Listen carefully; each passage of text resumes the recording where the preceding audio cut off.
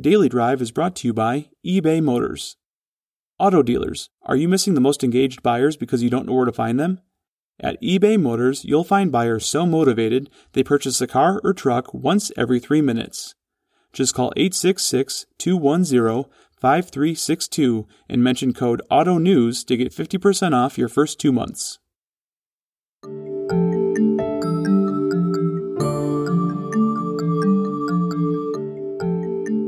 Hi, everyone. I'm Steve Smith with Automotive News. Welcome to Daily Drive for Monday, October 25th.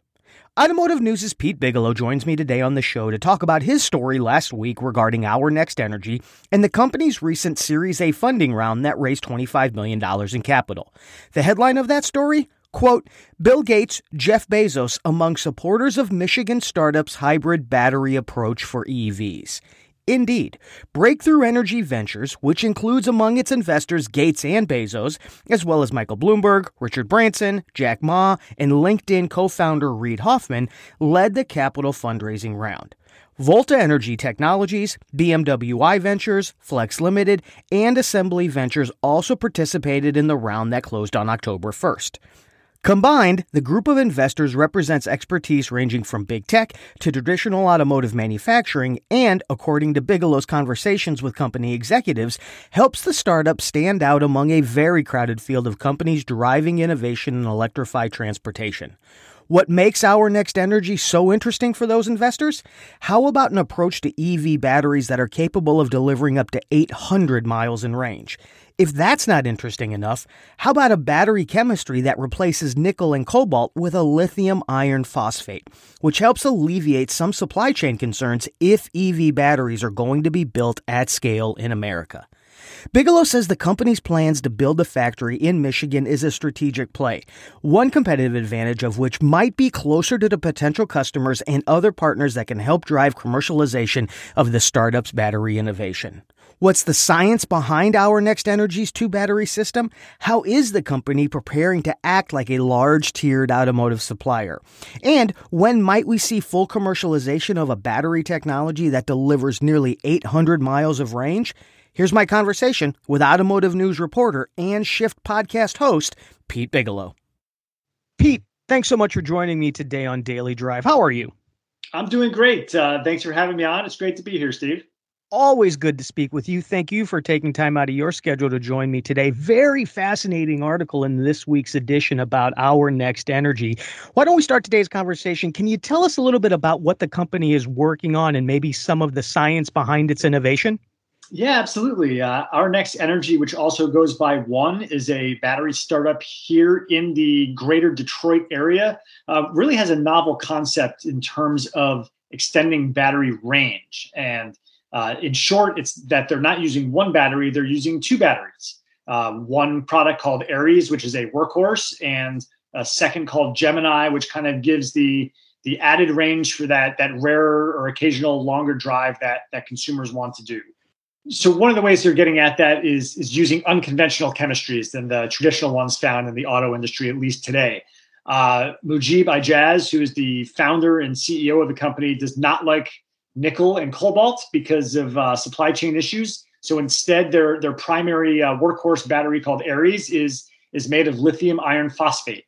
So that is one of the secrets to their sauce is going with a different chemistry that he thinks will keep prices low, even as demand for these raw materials soars in the next few years.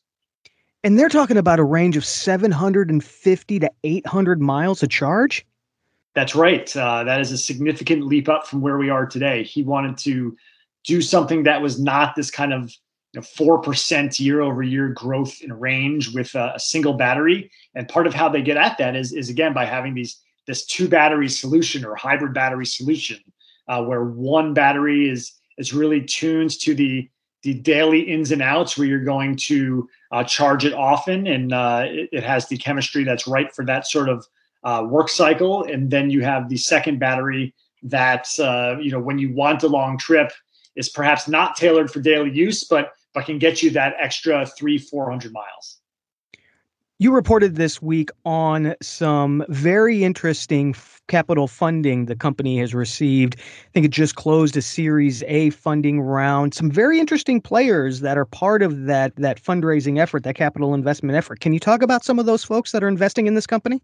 Yeah, first and foremost, I think the most interesting one is part of the Series A was led by Breakthrough Energy Ventures, which is the VC fund that was started by Bill Gates and is supported by the likes of Jeff Bezos and Jack Ma and others, whose names we all know as household names these days. So that's a big deal for Our Next Energy, because that is a VC firm that does not place small bets. It only bets on companies that it thinks can really scale globally.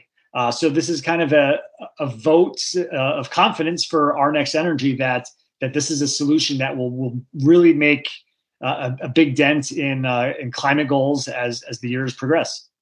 We've also got a couple of local, I think, more familiar players in that funding round, Assembly Ventures, Jessica Robinson's firm. So it's interesting that you're having these ecosystem of investors that represent traditional Silicon Valley and still having traditional investors that represent perhaps traditional automaking.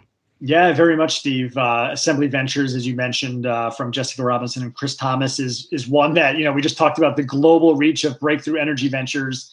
Assembly Ventures, I think, has a soft spot for companies right here in Michigan, in the heart of the traditional auto industry. You also have BMW iVentures Fund contributing to the $25 million round for Our Next Energy. It's really interesting thinking about Assembly Ventures. I think part of what they saw was an opportunity to keep some of the battery work going on really across the country and throughout the world focused here in Michigan. So that is, I don't know if Our Next Energy, obviously the automakers themselves are doing a lot of battery work, but in terms of startups, I think this is something of a rarity here in the Detroit area. So what are company executives saying about how they're going to use this new funding? That is a great question. I think they're going to further their research. That second battery we talked about, Gemini, is still in its research stages. They're looking to kind of continue that R&D and eventually work with an automotive partner to flesh that out. They're also going to set up their first battery factory somewhere here in Michigan. We don't know where yet, but that is on the short-term table. So those two things, and obviously hiring more engineers is another kind of third plank of where this $25 million goes right now to start. And it should be mentioned that Mujeeb Ijaz, who again is the founder, who has a long career at Ford, Apple, A123 battery solutions. He does not want to take too much more venture capital. He's not interested in that. He wants to kind of probably take as little as possible as he gets this up the scale here in the next few years.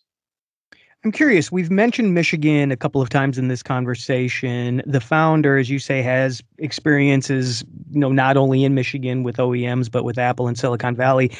Given all of that, why Michigan to make these investments? Any insight from your conversations with the executives? Yeah, a little bit. I think being a traditional supplier, perhaps, I know Mujeeb Ijaz wanted to stay close to the traditional auto industry to work with partners. For their first battery, the Aries, they're going to work with a tier one supplier here in the area.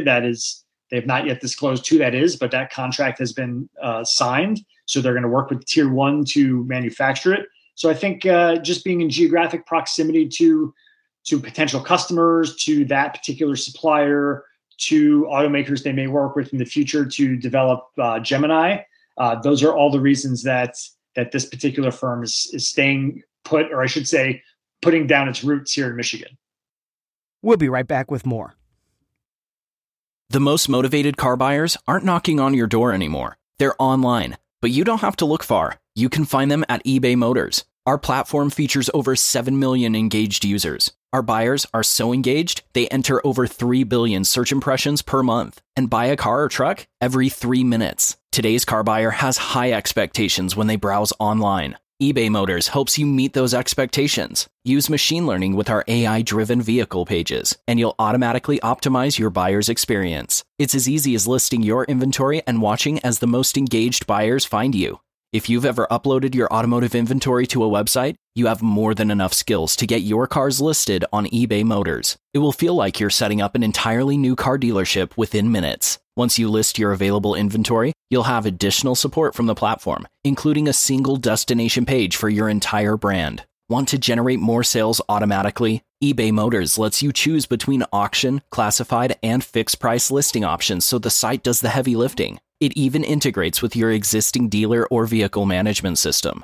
All you have to do is list your inventory, sit back, relax, watch a movie, and then check back in to see the sales you've made. How do you start? It's as simple as creating an account. Call 866-210-5362 and mention the code AUTONEWS to get 50% off your first 2 months. Find out why selling cars has never been this easy. That number again, 866-210-5362. Obviously, for confidentiality issues, et cetera, as you wrote about and as you just mentioned, can't likely get into specific names in terms of partnerships, what they're testing right now. But more broadly, any insight into when we might actually see commercialization of this technology? Yes. End of 2022, they already have a customer in the delivery truck market lined up. So we're going to see production toward the end of next year. We're going to see Aries alone deployed in trucking solutions, probably early 2023. And as they kind of continue to work on this hybrid approach, I think that aspect and seeing this go into passenger cars where that range really matters to consumers is a little bit further off. But in terms of trucking, it's obviously interesting that, you have delivery trucks that are probably running repeatable routes and defined routes. So you know exactly how far they need to go on a given shift and exactly how long the charge can last. So it's an interesting first customer for our Next Energy. Well, absolutely. And if you're talking 750 to 800 mile range, one of the issues I believe that comes to long haul trucking in the use of electrified powertrains is the range anxiety piece.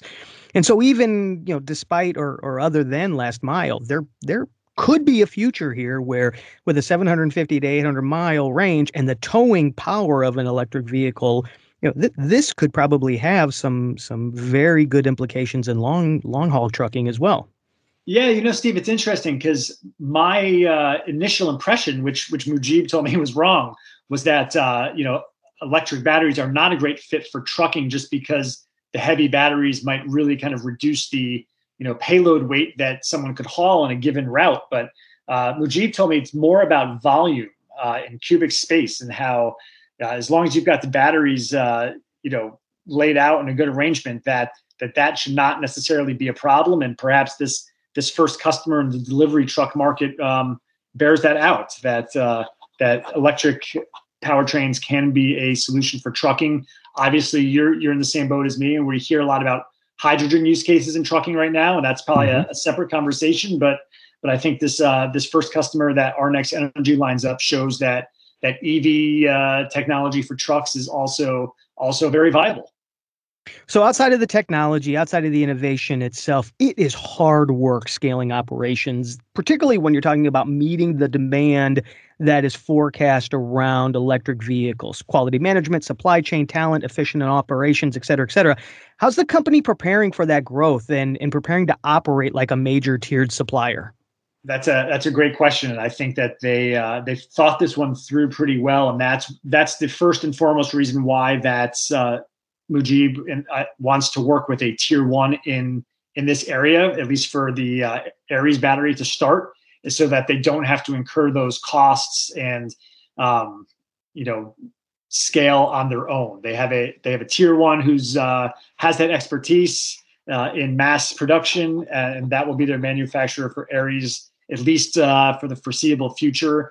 And then they'll build their factory for Gemini once it's ready, and that's a little bit further down the road. But I think the short answer to your question is, how are they going to prepare for scale? They're going to work with someone who's got the experience and chops and capacity to help them with that. This is a story almost exactly like I had on the show a few months ago, where I had the CEO of a company called Group 14 on the show. And they had just announced a partnership with InnoBat to bring their EV technologies to the automotive industry.